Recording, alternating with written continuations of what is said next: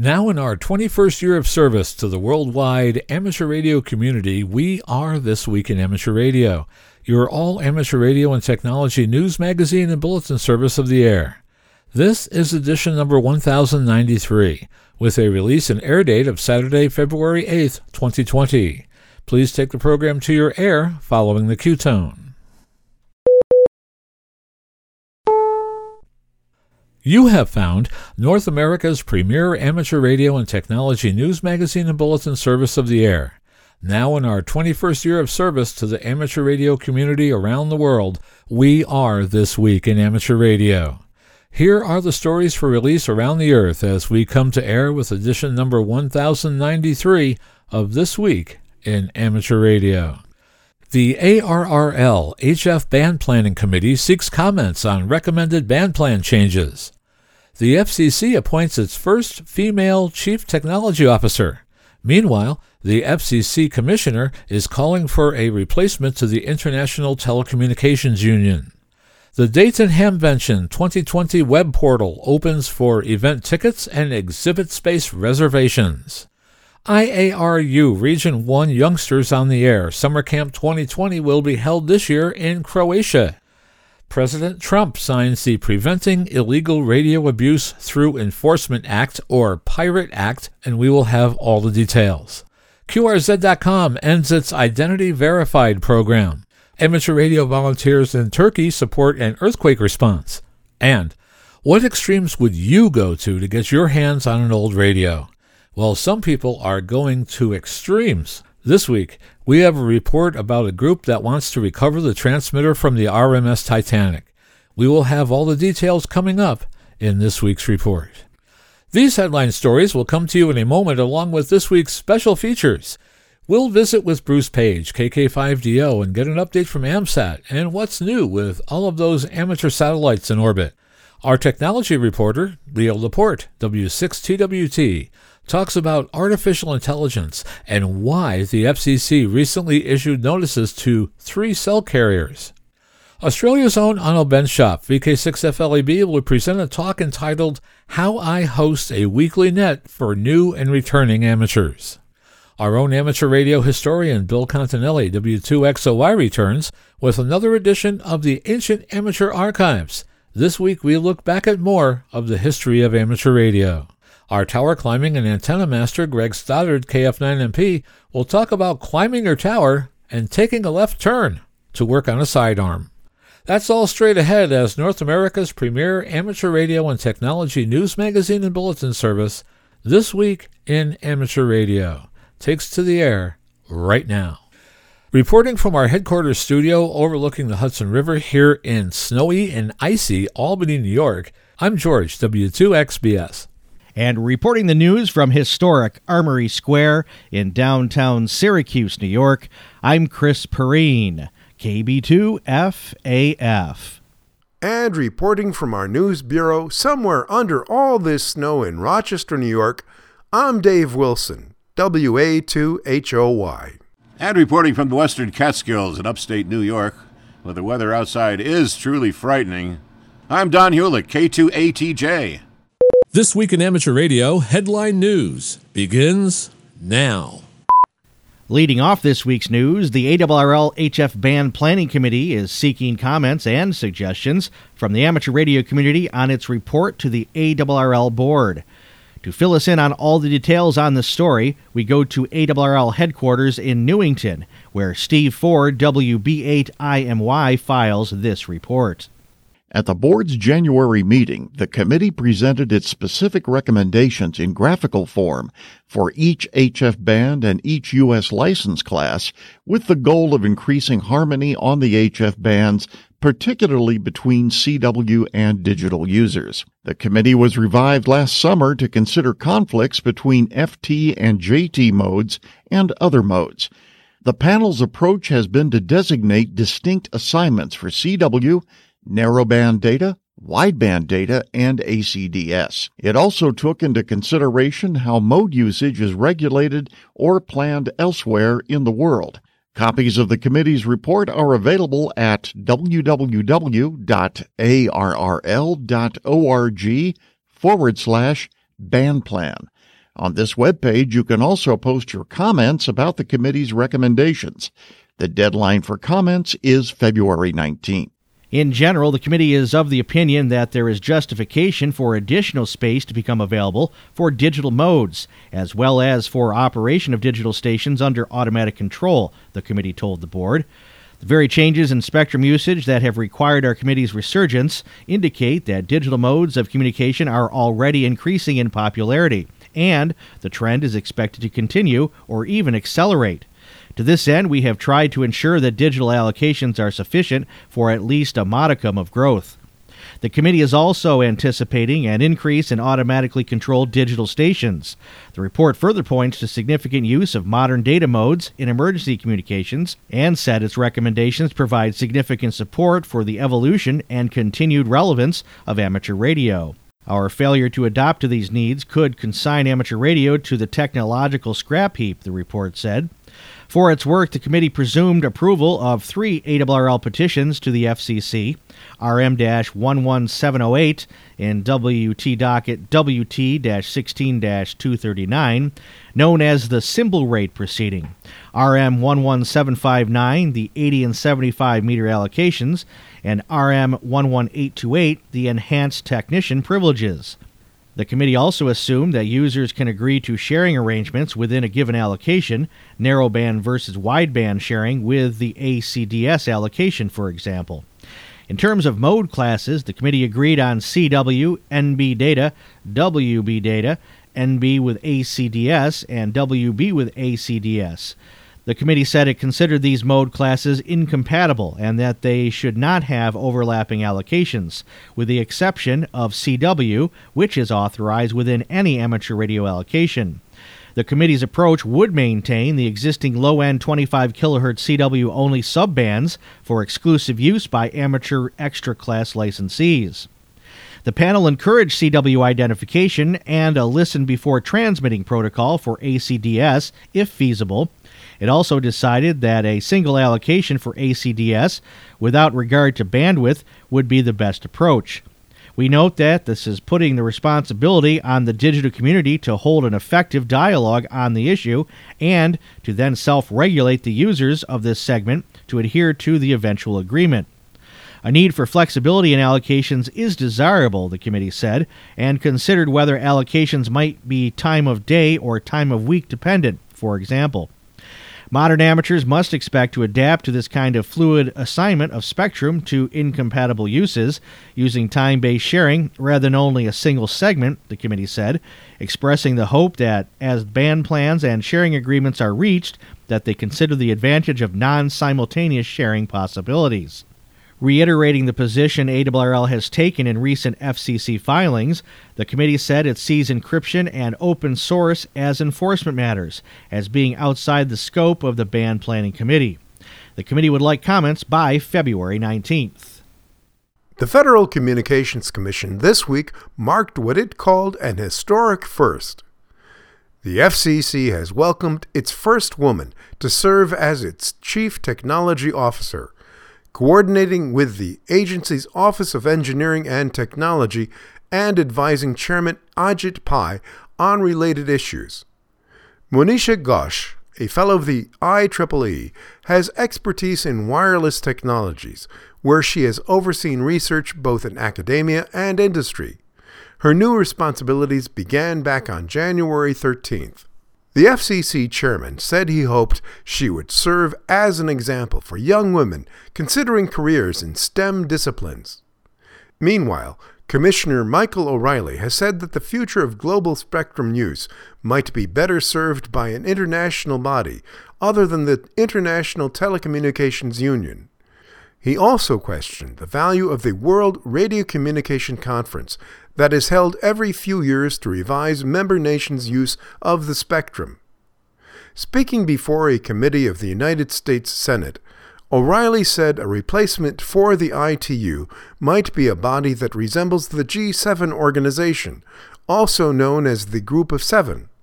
Its members include the United States, Canada, France, Germany, Italy, Japan, and the UK, the world's largest advanced economies. The ITU is a body contained within the United Nations.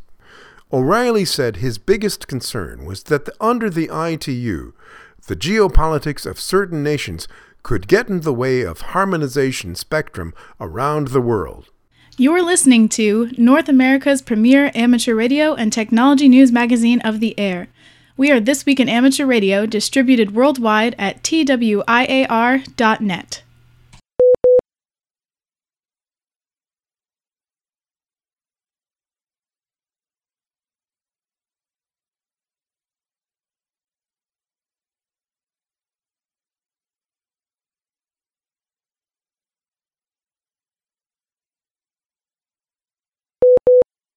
Online orders for Dayton Hamvention 2020 tickets, inside exhibit spaces, and flea market spots can now be placed online.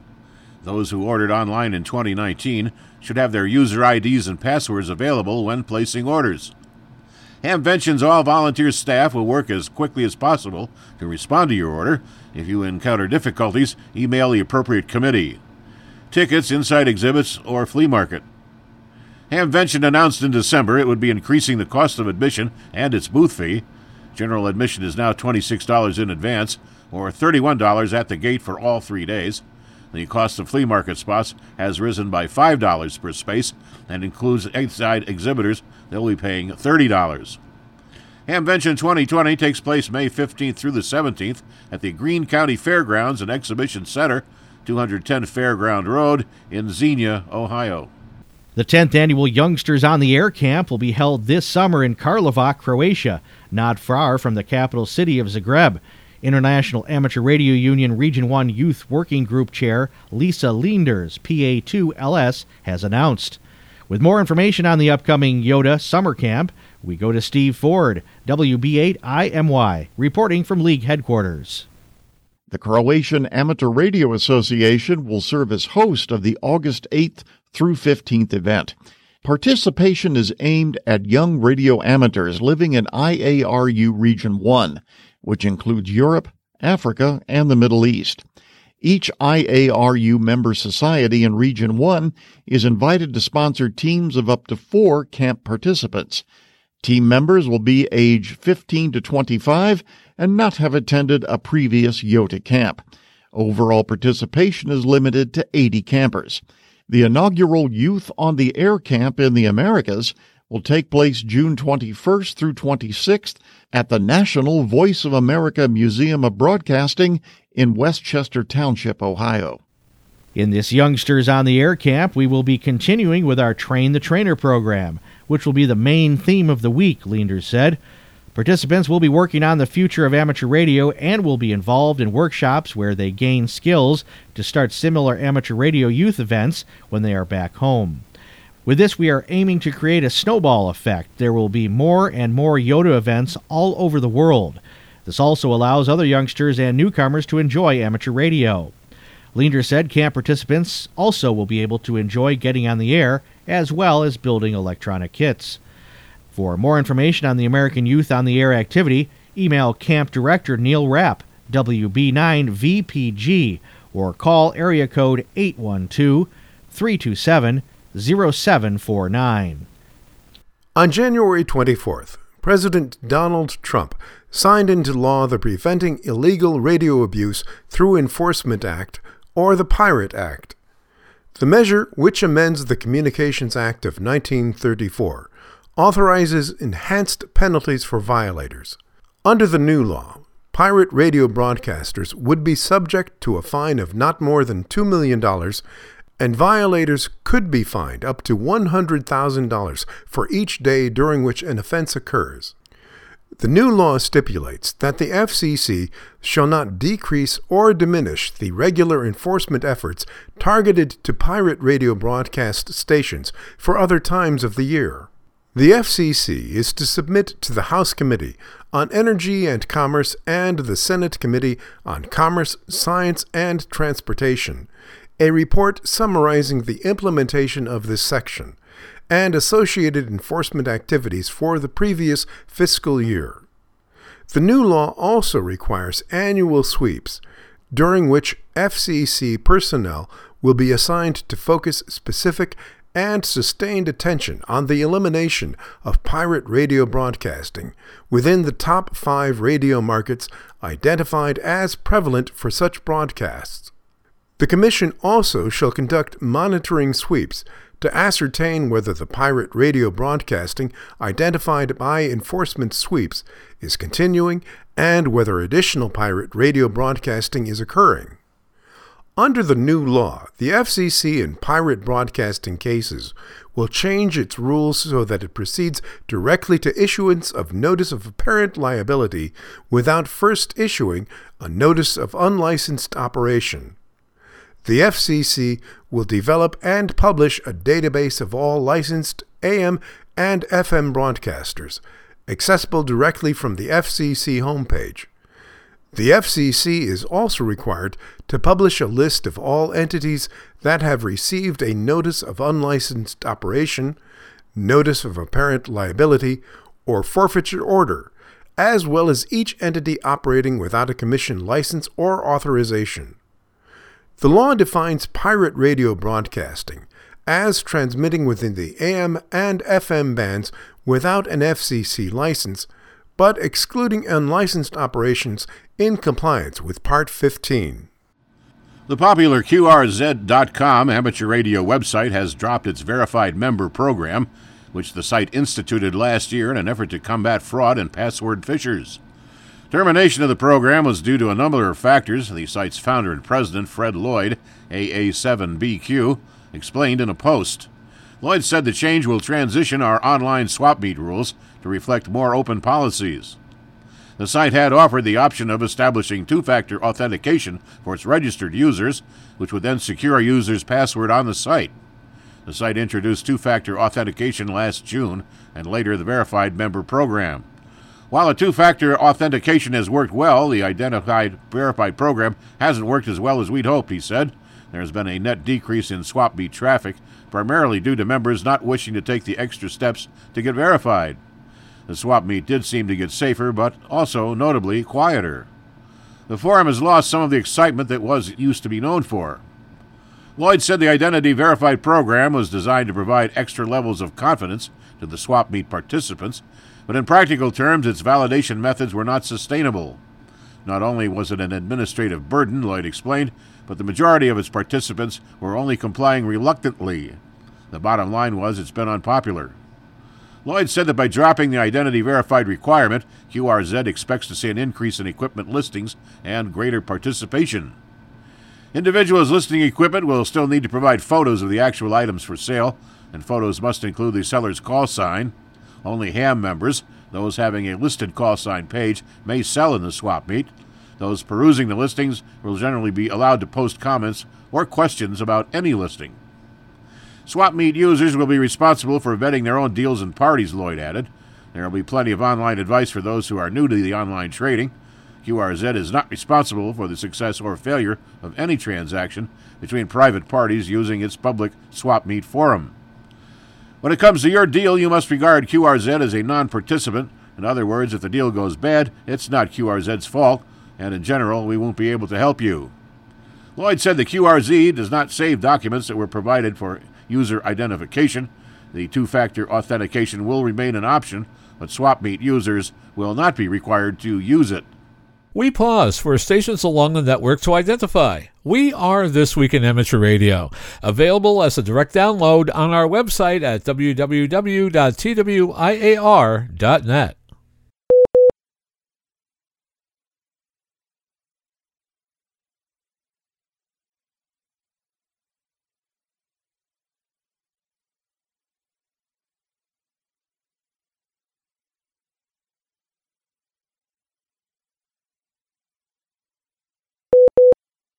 The ranks of American heroes has diminished once more as another Navajo code talker from the World War II era has passed. His name was Joe Vandever, Sr., one of the Navajo code talkers who served in the U.S. Marine Corps during World War II. He was among those whose tribal language gave rise to an unbreakable code used during the war. After enlisting in the Marines in 1943, he served in the occupation of Japan, the occupation of China, Guam, Okinawa, and numerous other locations. The The National Museum of the American Indian in Washington, D.C. notes that the Code Talkers' contributions in several important wartime campaigns are credited with saving thousands of lives of Americans and United States allies. Navajo Nation President Jonathan Nez issued the following statement after the announcement of his death. The Navajo people have lost another great warrior who sacrificed more than we'll ever know to defend our country. On behalf of the Navajo Nation, we offer our prayers and heartfelt condolences to his children and many other loved ones. Joe Vandever, who died Friday, January 31st in New Mexico, was 96. There are now only a handful of Navajo Code Talkers remaining. As all radio amateurs know, causing deliberate interference is illegal. And in France, it recently created life-threatening conditions at sea. In France, some fishermen's illegal use of 4351 and 4354 kHz has interfered with coastal stations' attempts to transmit maritime safety information on those frequencies to warn of navigational hazards. The frequencies are reserved for the coastal stations' use. France's National Frequency Management Agency, the ANFR, used HF direction finding equipment at its International Control Center, along with other ITC and ANFR monitoring stations to locate the illegal transmissions, after which a message was sent to the fishermen requesting they QSY to 4416 or 4149 kHz, which are the channels authorized for ship-to-ship voice communications.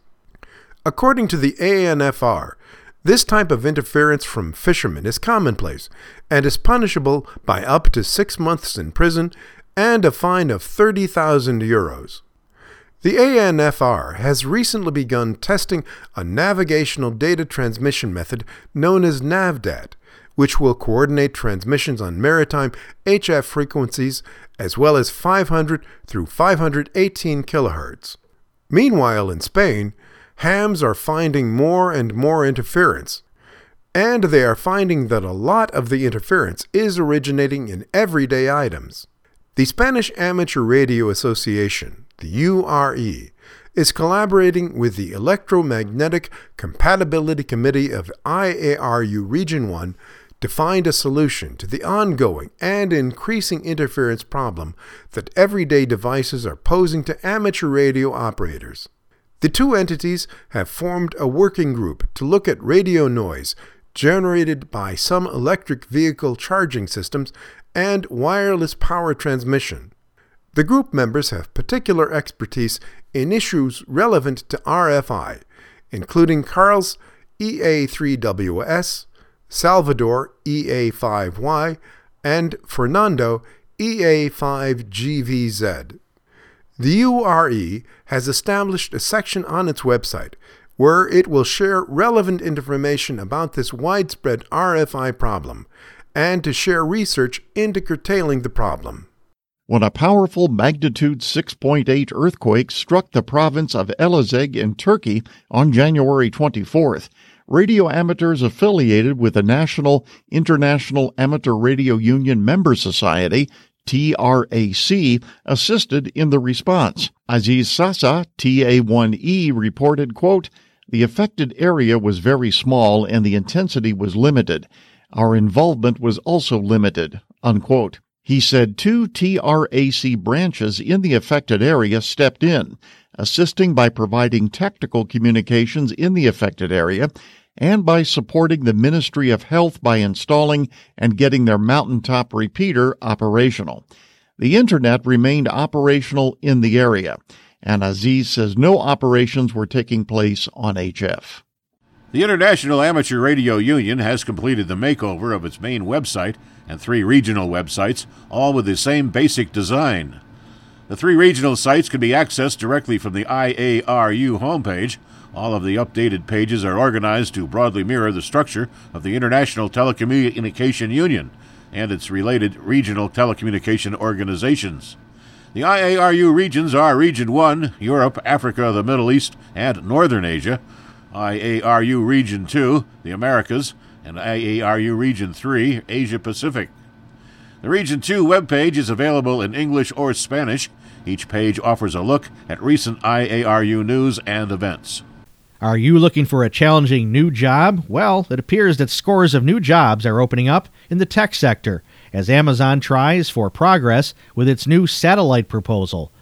While Amazon awaits the FCC's approval of its proposed satellite-based internet service, Amazon has already launched more than 170 job postings on its website for the venture known as Project Kuiper.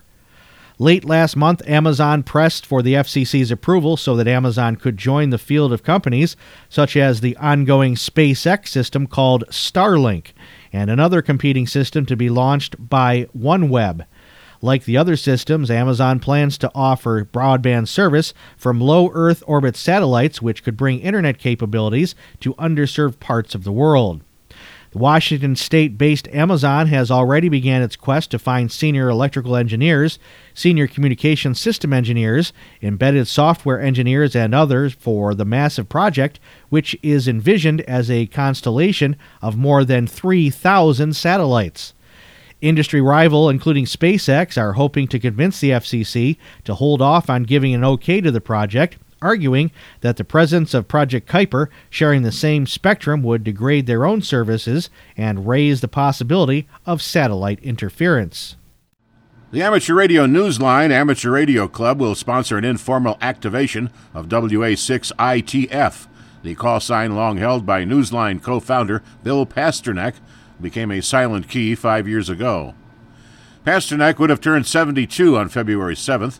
With Bill Orenstein, KH6IAF, Pasternak created the original amateur radio newsline as the Westlink Radio Network, recruiting volunteer broadcasters to contribute ham radio news stories for a webcast or a podcast that Pasternak and others hosted, edited, and produced. Amateur Radio Newsline became a staple on many repeaters across the U.S. and around the world. Beginning on Friday, February 7th, and well into the weekend, the club will be on the air as WA6ITF, now the club's call sign on HF, DMR, D-Star, Fusion, and Echolink. All of us here at This Week in Amateur Radio wish our colleagues at Newsline all the best. We pause for stations along the network to identify. We are This Week in Amateur Radio, available as a stream to your favorite digital device on Spotify, TuneIn.com, Overcast, iHeartMedia, and wherever you download your podcasts.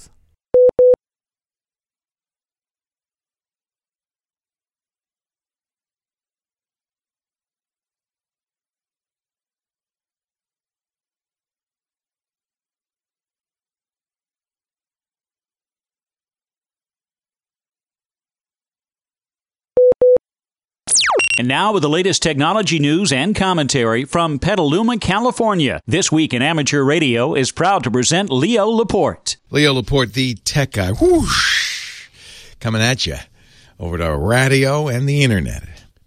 Big day today in several ways. It's Groundhog Day. Happy Groundhog Day. Punxsutawney Phil. I guess PETA, the People Against Ethical... No, I guess they're for ethical treatment of animals. People for ethical treatment of, not against. People for the ethical treatment of animals say they should get rid of the real live groundhog. It's cruel and unusual to pull him out of his, wait and see what, I don't know. It's cruel and they should get an AI groundhog. Okay.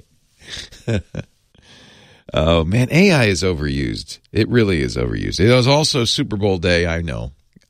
Everybody around here is dressed in gold and red, the 49ers colors. I bet everybody in your neck of the woods is dressed in red and white, the Kansas City Chiefs colors. It's going to be exciting games this afternoon. It is also a palindromic date worldwide, 020-22020. Backwards and forwards, same date. Who cares? Everybody on Twitter, apparently. It's a big thing. I'm sure it's a trending topic. Somebody said, and I think this is true, Twitter is the comment page for life, for the internet. It's the comment page that everybody else took off for the internet. 020-22020. Happy Super Bowl, Groundhog Day, and Palindrome Day. Everybody uses this term AI. I'm not mocking my Fearless Leaders, the company that I work for. It's a fabulous company, iHeartMedia. But they replaced some local hosts in various markets over the last few weeks. And in the press release, they said they were going to replace them with AI. Is the Terminator coming in to do the show? I'm not sure. They could replace me with AI, but it's not AI. Let me be very clear. It's kind of hard to know what AI is now that it's the flavor of the month. It's AI is like mustard. You spread on everything. Everything's better with AI, but it isn't AI, really. AI, artificial intelligence. I'm going to have to look up the actual definition.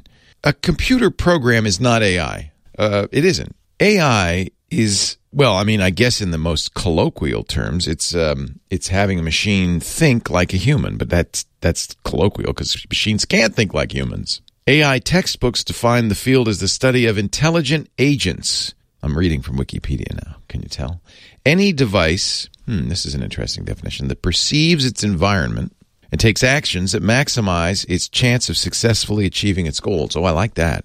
Self-driving car. That would be artificial intelligence, right? Because the car looks around, is going from point A to point B, and is trying not to hit anything on the way. Colloquially, says Wikipedia, the term is often used to describe machines or computers that mimic cognitive functions humans associate with the human mind, like learning and problem solving. But many computer programs can do that. In fact, from the earliest days of computers, they kind of simulated human cognition. 2 + 2 equals 4. That looks like cognition, doesn't it? It's not. It's just a box of rocks, moving bits around. There are various tests for artificial intelligence, all of which are kind of mocked by the experts in the field. We know AI when we see it. Understanding human speech, yeah, that's AI, right? Your Amazon Echo. Playing chess and winning, beating the world champion at chess, or Go, famous Japanese game of Go. If you could do that, well, that's, but honestly, I don't know if that's AI or not. It could be, it could not be. There have been chess playing programs for years. It's just a program, if this, then that. That's a program, if this, then that. And really a self-driving car, if this, then that, is that's a program in a way, isn't it? If this, then that. What makes a chess or Go computer artificial intelligence, well, I'll give you an example. AlphaZero, which is the computer that Google programmed to be the best in the world at Go, which is chess is easy compared to Go. We beat the world champion at chess years ago. Go, it's hard. In fact, it's kind of sad. The guy who they beat, Lee Sedol, who was one of the, if not the greatest Go player around, certainly one of the top 3 or 4, retired. He said, that's it. I got beat by a machine. I can't play this game anymore. That, I think, is a good example of artificial intelligence. I don't know if we know the definition, but let me submit this as a good definition. AlphaZero was taught to play Go not in the usual way. In the old day of chess programs, including Deep Blue, the program that beat Garry Kasparov, the then world champion of chess, to become the best chess-playing computer and person ever in the world. It was just shown a lot of positions, said, when this happens, do that. It was given a way to evaluate positions in chess. AlphaZero was a little different. AlphaZero was taught the rules of Go, which are very, very simple, and then they said, go play. Go play. And learn on your own. Now, I think that's artificial intelligence. It played millions of games in just a few hours. In fact, in 4 hours, AlphaZero was playing chess better than the chess-playing computers out there. After 9 hours, it played the current best chess-playing computer, Stockfish, 100 games and won 28-0. 72 of them were tied.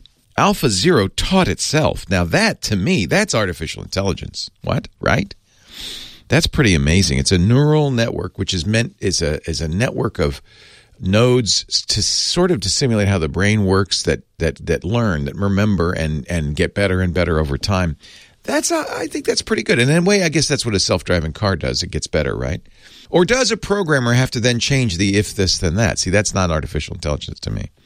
And of course, why are we scared of artificial intelligence? And so many are. In fact, the head of Google, Sundar Pichai, just said, actually he's the head of Alphabet now, isn't he? Which is, by the way, the leading company in this thing, at least in the West.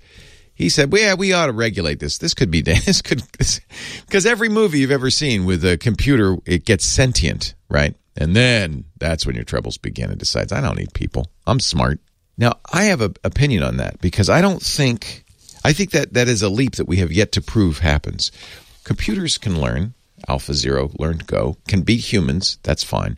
But in order to take over the world, they need to develop something we call consciousness. And that's a big leap. Consciousness, awareness that they exist, awareness they exist in the world.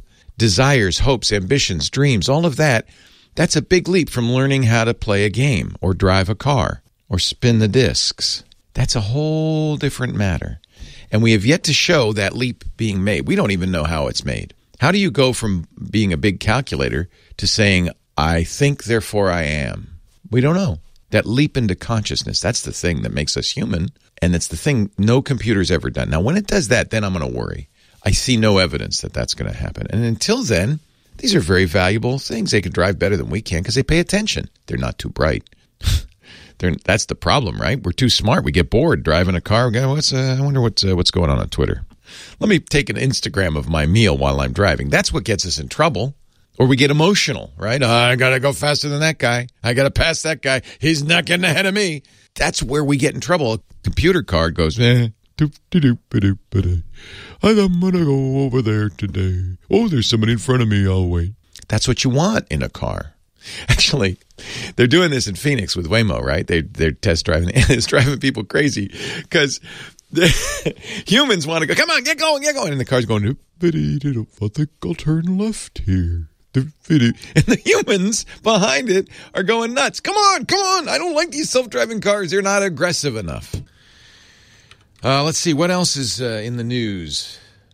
Very happy to see that the FCC, I don't know. I have mixed feelings about it. 1 year, almost to the day that the EFF, New York Times, and others, Vice, Motherboard, showed that your cell phone company, many cell phone companies were selling personal information about how you used your phone, where you were, and so forth. Remember that article? Remember that way back when? The FCC just this week said, "Oh, yeah, maybe we gotta, I don't know, should we do something about that?" They didn't actually do anything about it, but they said they're going to look into it. 1 year later, the FCC says one or more carriers, they wouldn't say which, broke the law by selling user location data to data brokers who sold it on to people like bounty hunters. That was the New York Times story. In a letter to a member of the House of Representatives this week, Ajit Pai, the chairman of the FCC, said, I wish to inform you. If you get a letter from the FCC, at least in my business, that starts, I wish to inform you. I wish to inform you that the FCC's Enforcement Bureau has completed its extensive, year-long, investigation and has concluded that one or more wireless carriers apparently violated federal law. And we're going to look into it, darn it. In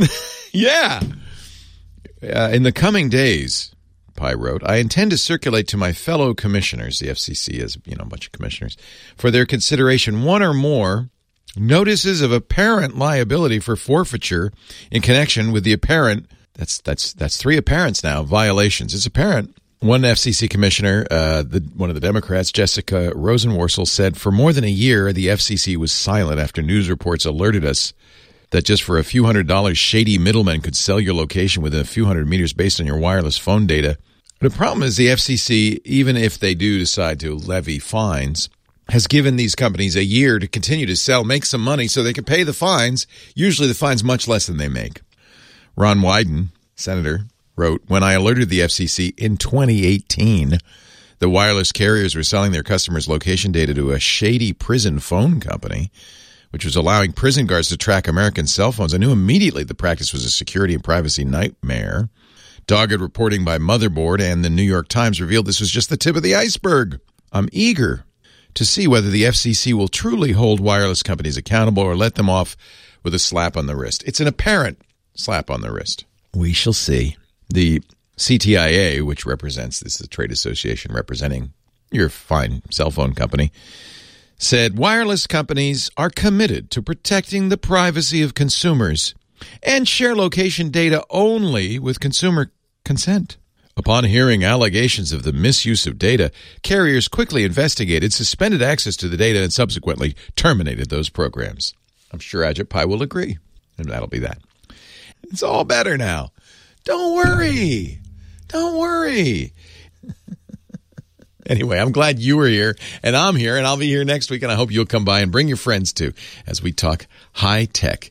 Leo Laporte, the tech guy. Are you ready for another trip into amateur radio history? I'm Bill Continelli, W2XOY, and I'll be back in a moment with another edition of the Ancient Amateur Archives, here on This Week in Amateur Radio.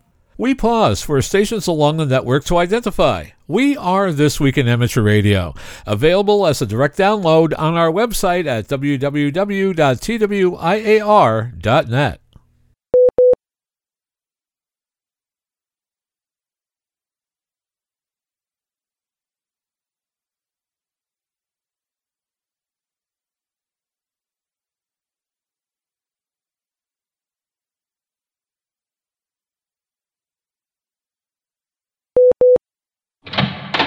Welcome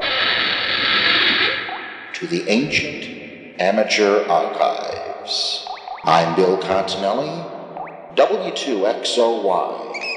The Radio Act of 1912 was hopelessly obsolete by the early 1920s. Conceived in an era of long and medium-wave spark telegraphy, the Act was totally inadequate when it came to broadcasting and the shortwaves. The Department of Commerce gamely tried to stretch the Act to meet the new requirements. The 1922 and 1924 regulations that banned broadcasting by amateurs set up the broadcast band and carved out the 160, 80, 40, 20, and 5-meter bands were really nothing more than gentlemen's agreements, valid as long as they weren't challenged. For a time they worked. Amateurs enthusiastically settled in on their new bands and began working the world, while the number of broadcasters in the new 550 to 1500 kilocycle region jumped from 30 to almost 600 in just 3 years. Technical advances had not kept up with this growth, however, and there were problems. Crystal control of transmitters was still a couple of years away, and the unstable broadcasting stations drifted from their assigned frequencies, sometimes to the point of interfering with adjacent channels. Even stations off frequency by 400 to 600 cycles could cause ear-splitting heterodynes. Most receivers of the 1920s were either regenerative or TRF, tuned radio frequency, which were good on sensitivity and poor on selectivity. As a result, the 1920s broadcast band was saturated with only 600 stations. Compare that to today's medium wave, where tight frequency control of 20 cycles, coupled with directional antennas and selective superheterodyne receivers, allows over 4,000 stations to occupy the AM broadcast band without undue interference. The Department of Commerce therefore issued regulations mandating such solutions as time sharing, where 2 or more stations occupied the same frequency at different times of the day, and daytime-only operations. Stations were constantly moved to another frequency or told to decrease power in order to minimize interference. The department also went after stations whose transmitters drifted onto adjacent channels.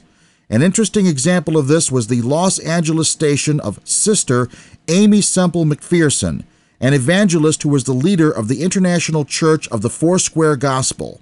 Her station was notorious for drifting up and down the broadcast band.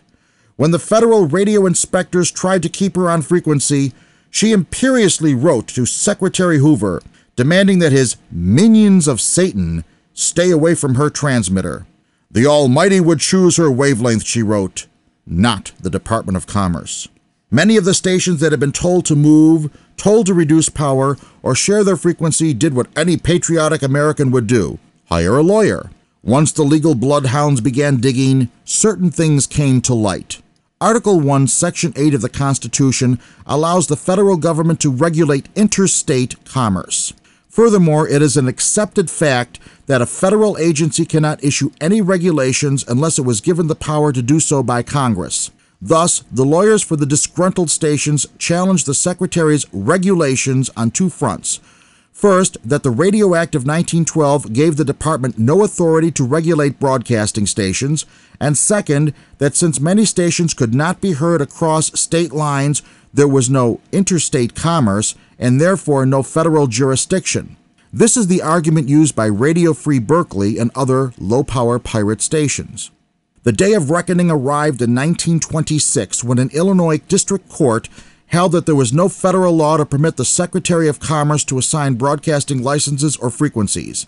The Attorney General admitted that the federal government had no control over radio except what was specifically authorized in the 1912 Act.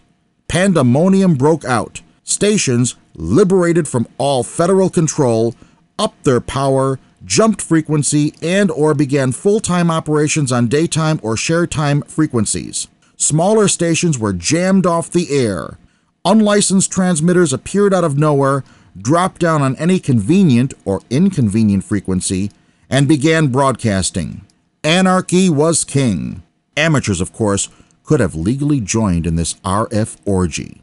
There was nothing preventing them from getting back to broadcasting, moving to new frequencies, exceeding the 1 kilowatt limit, or anything else they desired. To their credit, they did nothing of the sort. One reason was the immense respect they felt for Secretary Hoover, a man who over and over publicly supported amateur radio in any way possible. They would abide by their gentleman's agreement with him. The other reason was common sense. They knew that Congress would soon rectify the problem by passing appropriate legislation. The broadcasters were big boys with a lot of money, powerful corporate backers, and 6 million listeners. They could afford to violate the spirit of the law and get away with it. Amateurs did not have this luxury. They realized that any violations of the 1922 and 1924 agreements, even if they were legally unenforceable, would cost them dearly in political support. So while the 550 to 1500 kilocycle segment was a free-for-all, the amateur bands were disciplined and orderly as hams mastered the art of crystal control and improved their operating skills. Incidentally, one area where these skills were honed was expeditions. From the Arctic to the Antarctic, from Macmillan to Byrd, amateurs provided the necessary communications of almost every major explorer. Also, in the area of emergencies, amateurs provided communications during snow and ice storms, hurricanes, earthquakes, and floods. The federal government quickly moved to end the chaotic mess on the broadcast band. The Radio Act of 1927 was approved on February 23rd. This law defined amateur radio for the first time in a federal statute and created the Federal Radio Commission, which was given the power to classify and regulate all aspects of all radio stations for the public interest, convenience, or necessity. Criminal penalties were written into the 1927 Act for violations of the Act or any regulation thereunder. The commission immediately went to work. Minions of Satan got Sister Amy's station back on frequency and shut down the transmitter of KFKB, the station of Dr. John Brinkley, graduate of the Eclectic Medical School and proponent of prostate operations and, get this, goat gland transplants to cure all medical ills. Patients by the thousands listened to KFKB's broadcasts and flocked to Kansas to have the operations, picking out their goat from the pens next to the hospital as they went in. Do you think I could make this up? Unfortunately, after the commission shut him down, Dr. Brinkley went to Mexico by the Texas border, set up a 150,000-watt station, and continued his fraudulent operations. In regards to amateur radio, the commission, in effect, kept the status quo for the 15,000 hams. All agreements and regulations enacted by the Department of Commerce were maintained and incorporated into current regulations. The only change that hams noticed was the addition of a prefix on their calls. Thus, 1AW became W1AW, 1JS became W1JS, etc. However, the existence of a sympathetic commission and friendly regulations wasn't enough. Radio was truly international and, as a result, an International Radio Telegraph Conference was scheduled in Washington, D.C. for October 4th, 1927. Word was filtering out of Europe and the Far East that many governments were anti-amateur radio. How would our hobby fare at this conference? Join us the next time as the Ancient Amateur Archives has the answers. Your time is up. Go in peace. But return again for our next installment of the Ancient Amateur Archives. We pause for stations along the network to identify. We are This Week in Amateur Radio, your amateur radio and technology news magazine of the air, available as a podcast on iTunes, Google Play, iHeartMedia, and Spotify.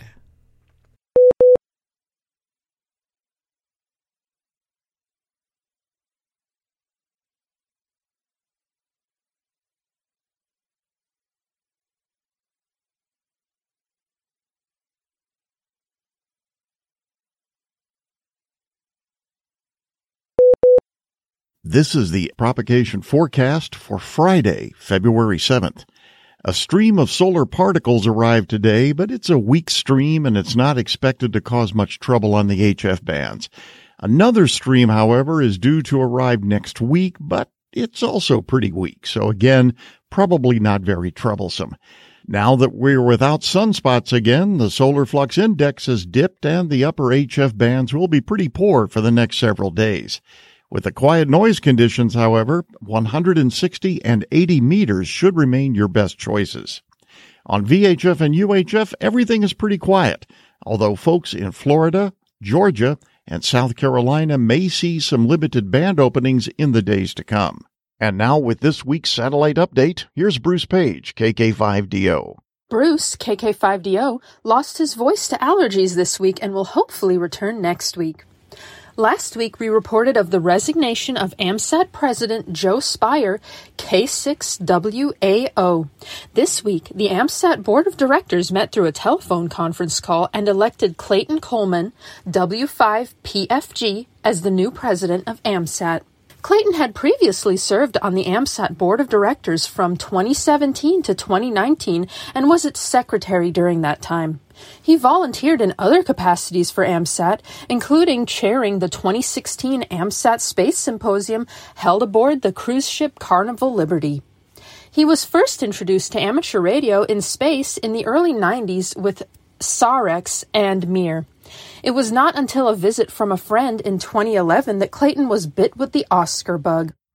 Clayton will be at the Orlando Hemcation on Saturday, February 8th, where he will hold a meet and greet at the AMSAT booth from 9:30 a.m. to 10:30 a.m. and at 2 p.m. to 3 p.m. He will also have remarks at the AMSAT Forum at 12:30 p.m. Saturday in room CS3 at the Lakeside Pavilion. This is Mahana Page, W5BTS. In DX News, Zulu Charlie 4 RH will be on the air from Cyprus running SSB, CW, and FT8 from now through February 13th. In addition, V31CO is active from Belize on CW, FT8, RTTY, and possibly SSB until February 25th. If you need Nepal, listen for 9N7AM, who will be on the air until February 16th. And 5H4WZ is on the air from Tanzania until February 18th, and 4 kilowatt 6/TA7AOF will be on the air from Azerbaijan until February 12th. If you're looking for special event stations this weekend, we have N4SCV on the air February 8th from the Sons of Confederate Veterans Camp 1424 in Gainesville, Florida, and NI6IW operating from the USS Midway Museum ship on February 8th to commemorate the Mount Suribachi flag raising. There are several stations on the list also for next weekend. N4DAB will be handing out contacts from the Daytona 500 race. W1M will be operating from Russell, Massachusetts for the Scout Camps on the Air. W0EBB will be active during the 16th annual Freeze Your Keys event. W5BMC in Morgan City, Louisiana will be on the air for the 15th annual Eagle Expo. W0JH will be operating Frozen Lake Portable in Stillwater, Minnesota. And K4US will be celebrating George Washington's birthday from Alexandria, Virginia. For complete details, see page 9 in your February issue of QST Magazine. The Maine Bicentennial Special Event Committee, formed from members of the Wireless Society of Southern Maine, along with KB1ZUN and AB1YO from Penn Bay ARC, have organized an amateur radio special event that recognizes the original 9 counties of the state of Maine. There will also be 3 other special stations for Jameson Tavern in Freeport, the town of Portland, and Boston in recognition of their contribution to Maine statehood. Operations will take place on HF, 6 meters, 2 meters, and 70 centimeters. Modes include CW, SSB, and digital. This allows all Maine amateur radio operators to participate in some form. Certificates will be available for chasers and operators. The main 200 special event stations by county are Cumberland W1C, Hancock W1H, Kennebec W1K, Lincoln W1L, Oxford W1O, Penobscot W1P, Somerset W1S, Washington W1W, and York W1Y. Jameson Tavern has the call sign of K1J, Town of Portland K1P, and also the City of Boston operating K1B. We look forward to having you take part in this special event for amateur radio in Maine. Foundations of Amateur Radio. If you've ever had the pleasure, or misfortune, to hear an on-air net, you might have considered, however briefly, how that net came to be, how it's run, and what's involved behind the scenes to make it happen. I host a weekly net called F-Troop. It's been running every week since the 12th of June in 2011. Since then, I've made over 5,000 contacts with stations scattered all over the globe. A typical net has about 10 people, but depending on the weather, what's on TV, or if people had a hard Friday night, that number fluctuates. The biggest was about 40, the smallest just 2. At this point, I could tell you that the infrastructure to make this happen, the preparation, management processes, network and marketing are what take up the bulk of my week. I mean, there might be a weekly stand-up between stakeholders on a Wednesday, a plan for the content, what to discuss. You know, the typical.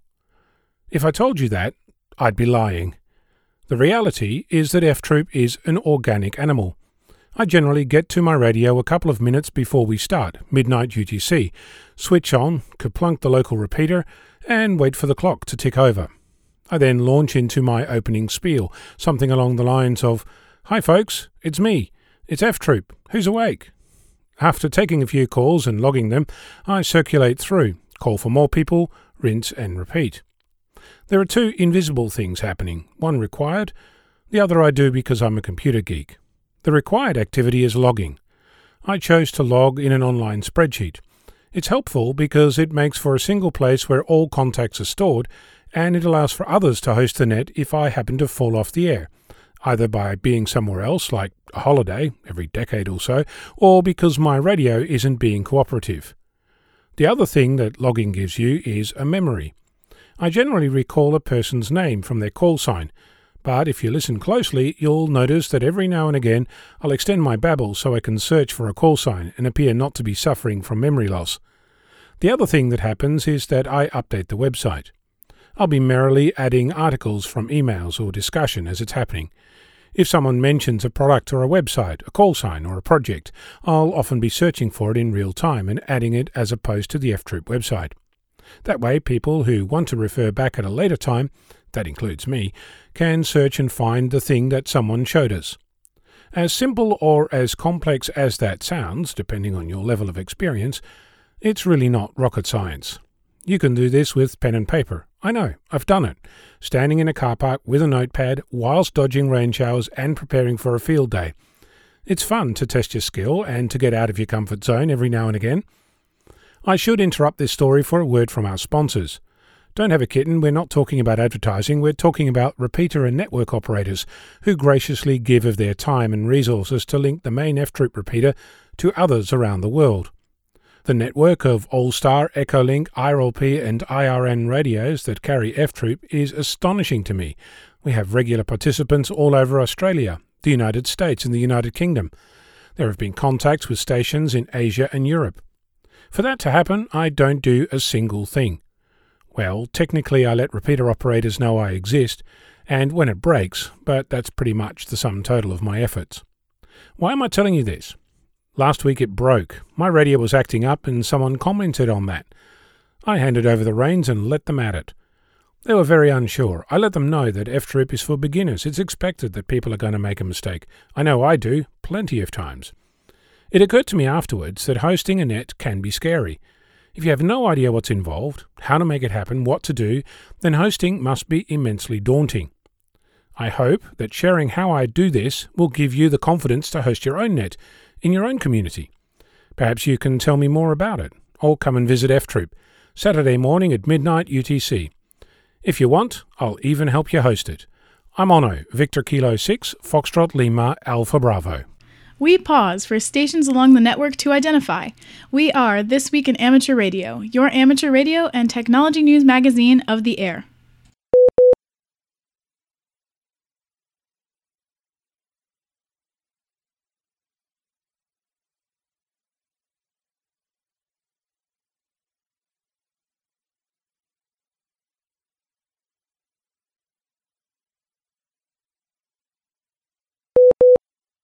And now, with his segment on tower climbing and antenna safety, here is Arizona's own Greg Stoddard, KF9MP.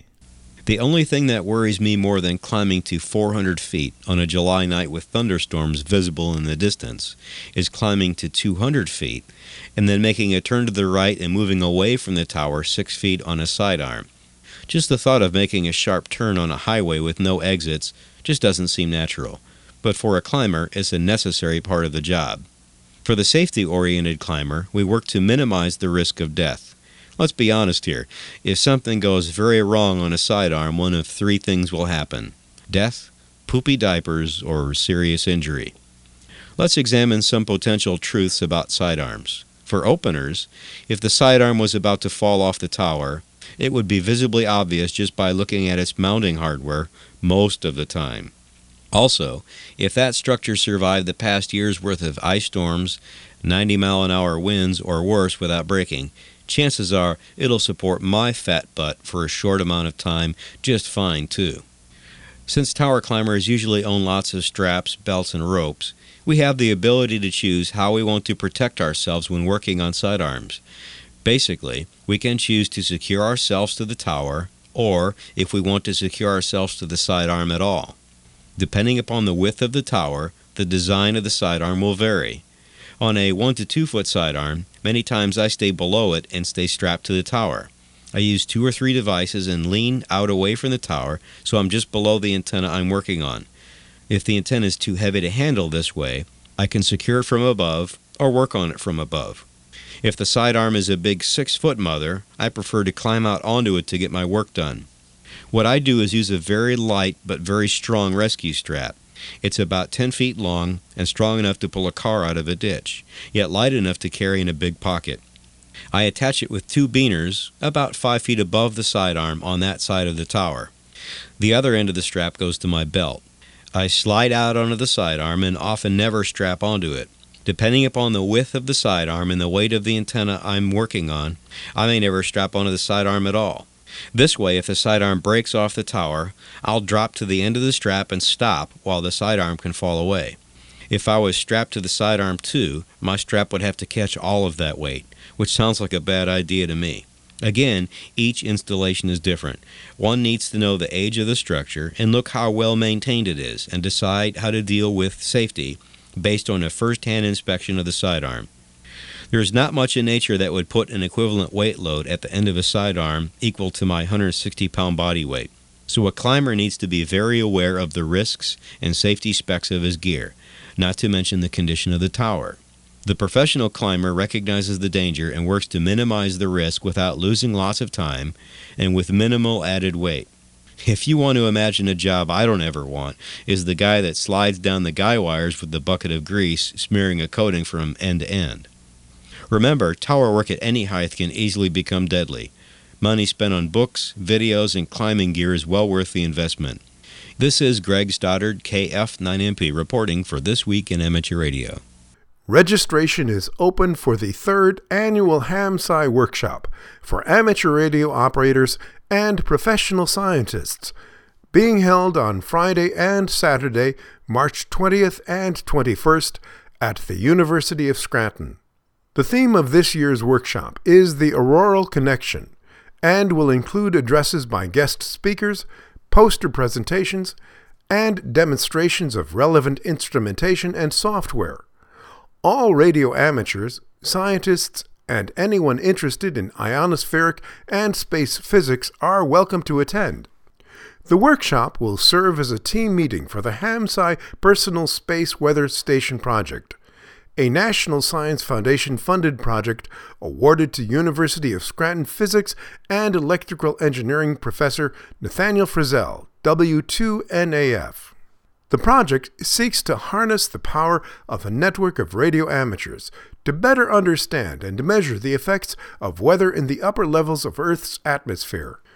Through the grant, Frizzell, a space physicist, will lead a collaborative team that will develop modular, multi-instrument, ground-based space science observation equipment and data collection and analysis software.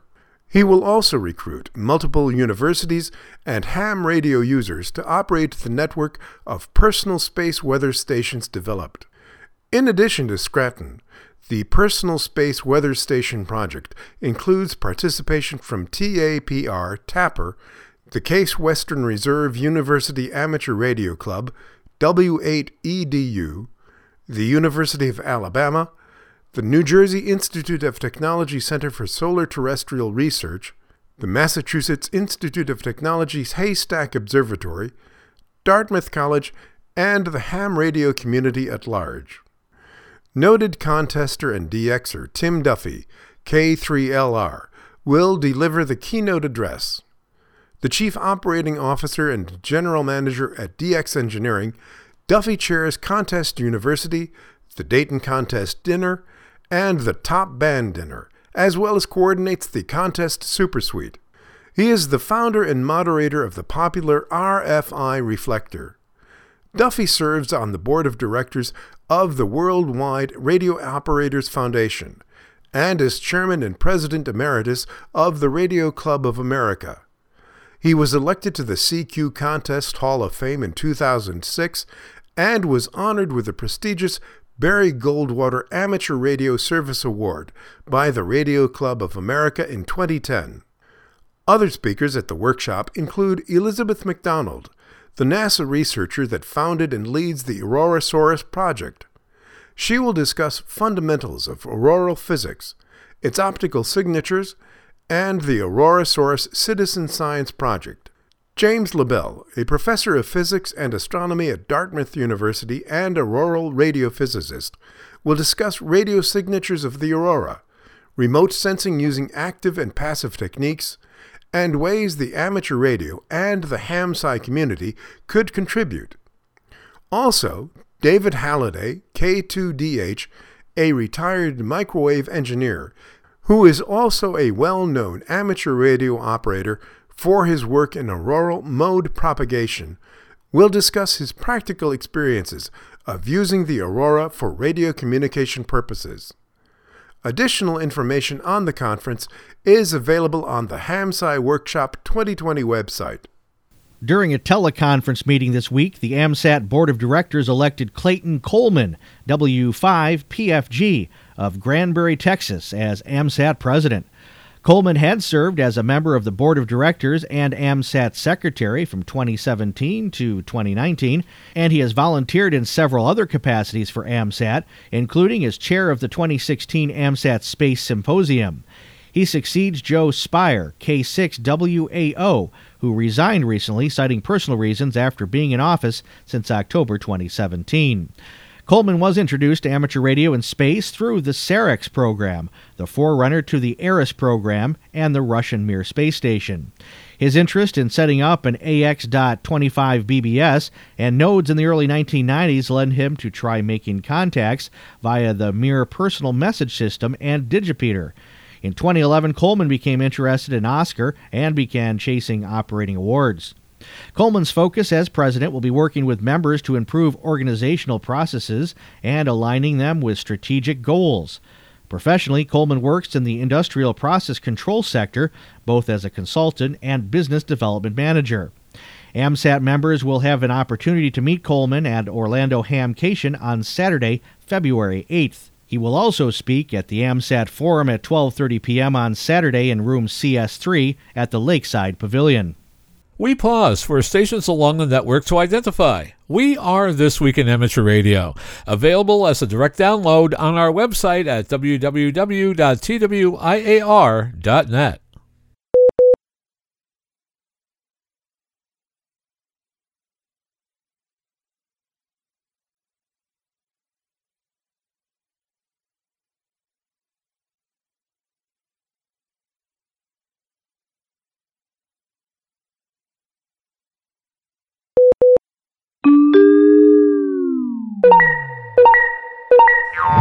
Connecting to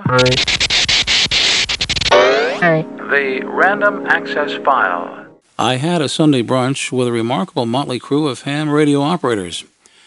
Among the quorum in session were W2XBS, our technical guru here at This Week in Amateur Radio, and Bill Continelli, W2XOY, our maven emeritus of the Amateur Radio Archives.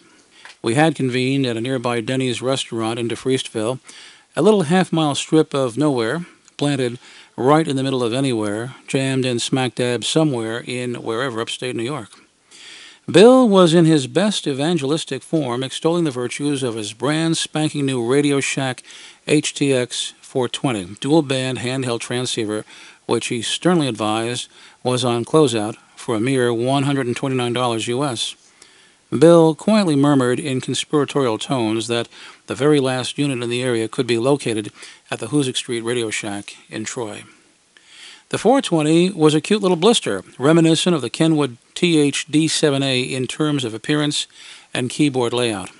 The HTX 420 transmits from 144 to 148 megacycles and from 438 to 450 out of the box, and offers extended receive from 136 to 174 and from 420 to 512 plus the aircraft band from 108 to 137. The little HTX might not have been of further interest except that Bill further intoned that this radio could easily be modified to transceive far beyond its respective band edge limits. How easy? This is how easy. On page 42 of the owner's manual, under the heading, Changing the Transmit Frequency Range, the following statement. To extend the range, turn off the transceiver. Then, while holding the scan button plus the 9 button, press power. With this so-called mod, the 2-meter transmit now expands from 142 to 149.88. This is typical Civil Air Patrol and Mars capability, and so no big deal. It was the extended transmit from 420 to 470 that caught my attention, so let's flag that thought for just a moment. This is quite a sea change from previous Radio Shack policies regarding their amateur radio walkie-talkies, especially since when they first debuted their HTX 202.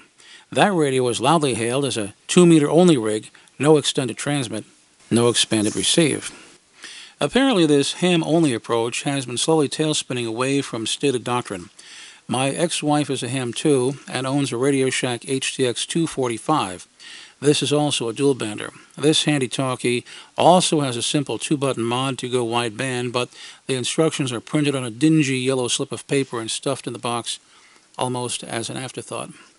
This keyboard approach is also light years away from the days when open-heart surgery had to be performed on some HTs. I still have my Kenwood TH-77A, which had to be physically disemboweled. Some highly significant megachip had to be unsoldered and physically lifted off the primary board just to further unsolder 2 microscopic surface mount components hidden beneath. Professionals were needed and secured for the project. This was far beyond my own capabilities, but the job got done.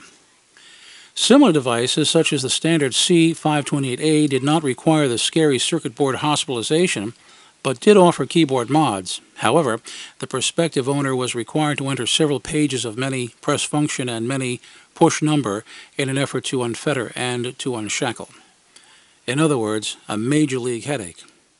My now archaic Alinco F1 handheld, which in untimely manner became the F1-2, when my son, about 4 years old at the time of the incident, smart-bombed a well-targeted shoe onto the surface of the innocent radio and promptly amputated the bright white little number 2 keypad button, which quickly bounced away and got lost forever somewhere in the flibbity-jibbity.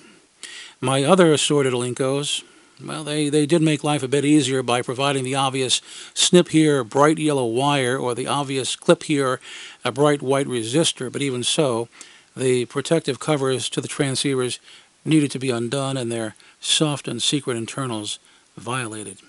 But not so with the HTX 420. At the conclusion of our Sunday brunch with the motley crew, I decided to take a leisurely tour upstreet to Troy and sauntered into the Emporium and put forth my request and the requisite cash flow. 5 minutes later, I had the booty in tow. I was tempted to change tracks and go with a pair of Motorola T5950 family radio service radios sitting on the shelf, but I held firm, which brings us back to my flag thought. This little HTX, by its own design parameters, embraces both the family radio service and also the general mobile radio service, and this little HTX, by its own design parameters, transceives very well in both the 462 and 467 megacycle ranges. Armed with this sensitive little brick of technology, I was now privy to an amazing microscopic world just outside my ham shack window and just right down the street. But the signals, they are so small. And the signals, they are so much higher in frequency that you can just barely hear them outside your window, much less right down the street. And the radios that are being used, they are so small that they, like the cell phone and the pager, could easily be dropped into a toilet. So on my own city block where I live, lots of little kids have lots of these little 500 milliwatt FRS radios that you can grab for $9 at the Walmart. An amazing and endless chaotic stream of beeping noises can be heard in the late after-school hours, playing endlessly between dinner time, homework time, and bedtime. Legal issues aside, I decided to attempt first contact with the preteen street population using the amazing HTX 420 on high power, and much like the CB of yesteryear, lines like, "Hey, what's your 20?" were still very much part of the working vernacular. I immediately met resistance when I asked them what they were doing on my channel. Perhaps I was a bit forward with this unsubstantiated claim. "Who are you?" they demanded. "I am the king," I asserted.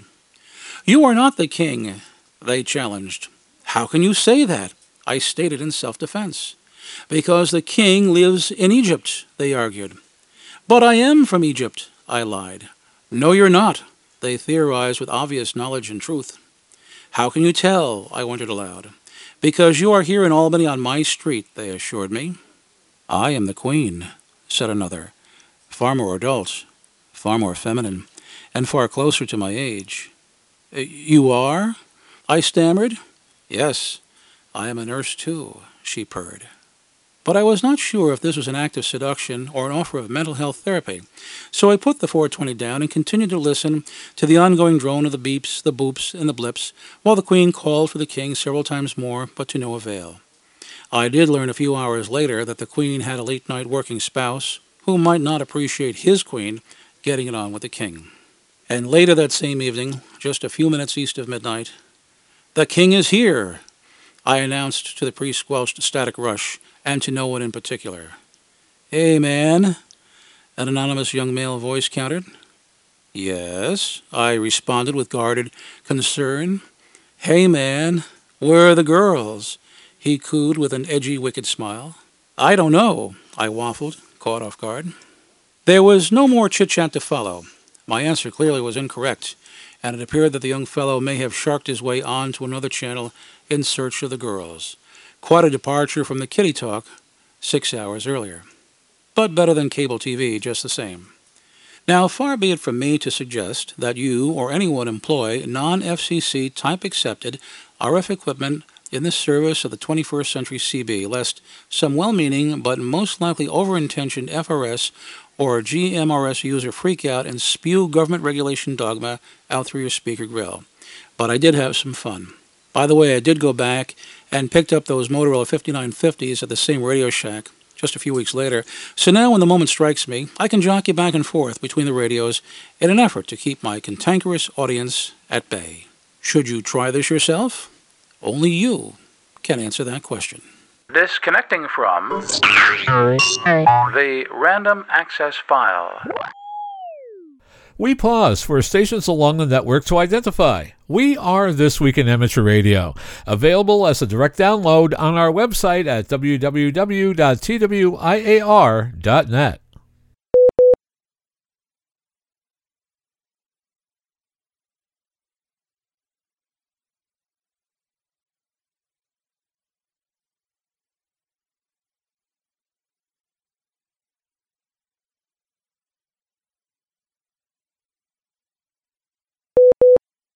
Amateur radio on the International Space Station has announced the names of schools and organizations selected to host amateur radio contacts with International Space Station crew members during the second half of 2020. 10 proposals were accepted to move forward in the selection process and placed in a scheduling queue for an amateur radio contact between July and December 2020. Although ARISS expects to schedule all 10 contacts during this period, changes to NASA crew availability may force postponement of some contact opportunities until the first half of 2021.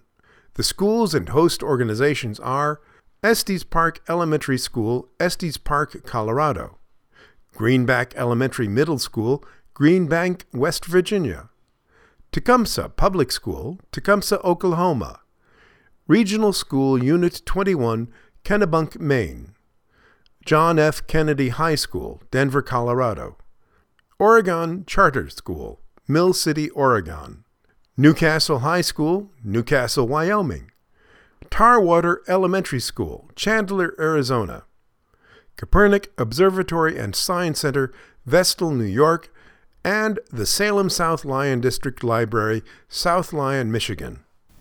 And finally this week, what extremes would you go to get your hands on an old radio? If that radio is the wireless transmitter that operator Jack Phillips used April 15, 1912, to summon help for the doomed RMS Titanic, those extremes likely include ocean depths.